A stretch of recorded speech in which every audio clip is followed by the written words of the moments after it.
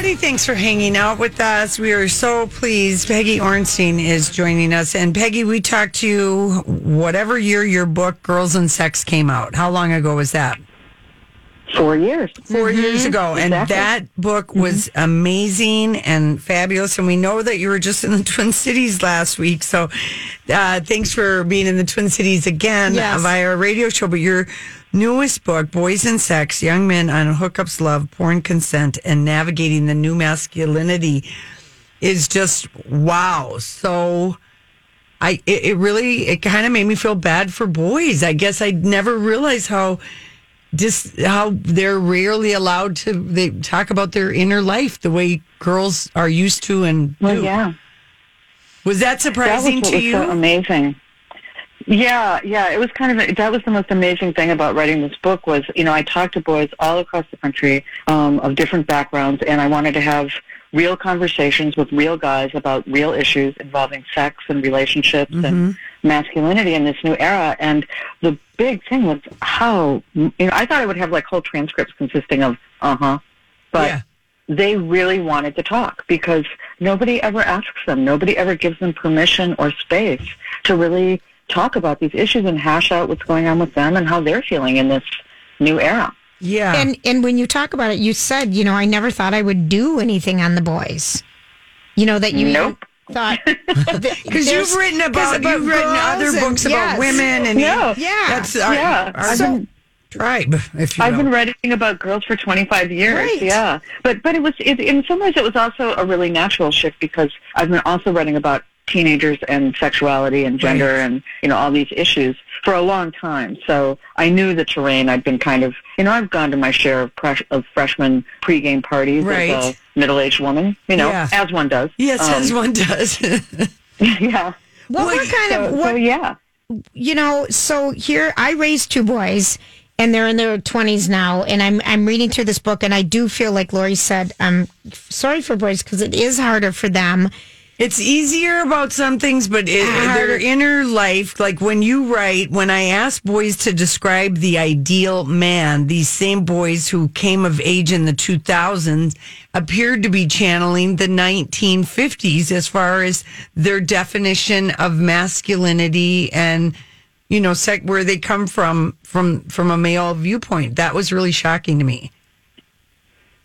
Yeah, I don't know why. Because on one hand, just like girls, they live with all these contradictions, right? And so on one hand, they see girls as equal in the classroom and deserving of their place in leadership and all of this.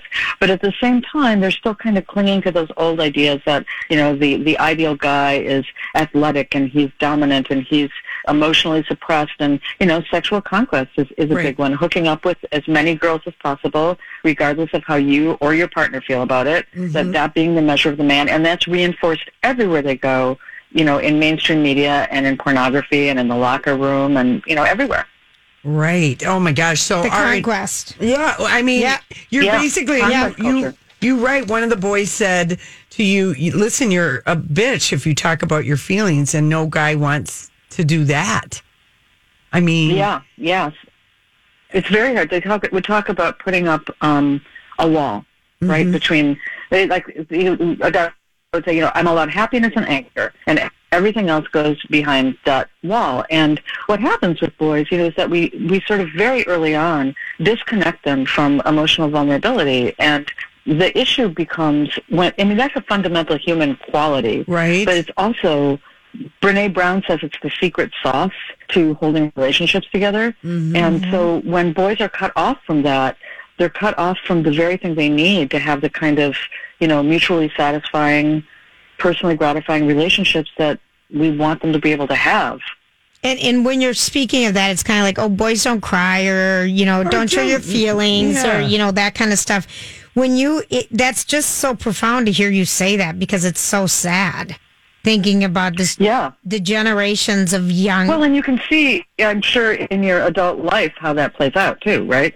I mean, you can see how that goes. And boys would talk. I mean, it took me as a woman a long time to hear guys talk, who were telling me how, like, you don't cry, you don't cry, and how the taboo against that, because, like, I'm a woman, I can cry.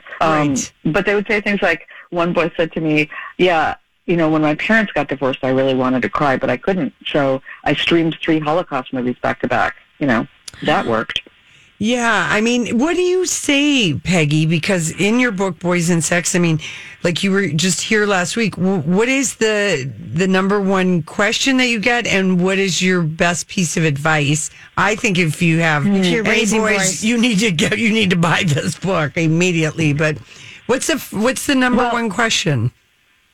In terms of the number one piece of advice for me, it's we have to start talking to our sons. Mm-hmm. We have to start talking to our boys, not just about, about how boys are socialized, about issues of consent, about sex, but not just about sex, about pleasure, about responsibility. There's so many of these sort of small conversations, and at the end of Boys and Sex, I really lay out a template of the kinds of little conversations we have to have with our boys over the whole time of raising them. Right. And do you know, because, and you have to talk about porn in this. Yep. So that's the part that makes people uncomfortable, Peggy. I know you'd rather poke yourself in the eye with a fork, right? Right. Yes, I know.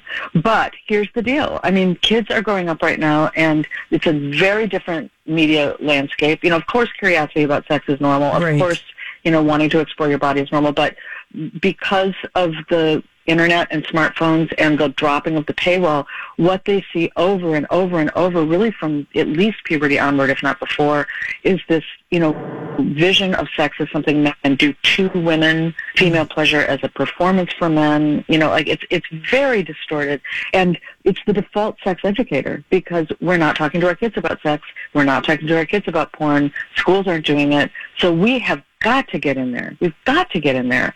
We don't have the luxury anymore of silence, and talk to our kids and talk to our boys in particular about the images they're consuming in porn and also in mainstream media. Right. What did boys say about talk to you about porn? What were some of the thoughts? Well, I can't say FCC. Of course. But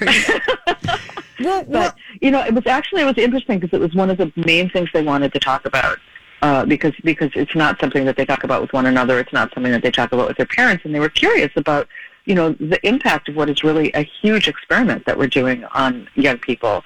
They wanted to talk about ways that they felt it was affecting their ideas of what sex was, or their practices when they were in the bedroom, the ways that it was kind of distorting their ideas about their partner. I mean, there's research that shows that college guys who consume porn regularly are less satisfied with their partnered relationships, less satisfied with their performance, less satisfied with their partner's bodies, so struggling with things like that. And then, there were guys who said, I know the difference between reality and fantasy. It doesn't affect me. But that's not how media works. Right. The way that media works is that it affects your thoughts, feelings, and beliefs, even when you think it doesn't. So, of course, it affects them. Yeah. This is just, did it make you, okay, so if you're just joining us, we're talking about Peggy Orenstein. The new book is Boys and Sex.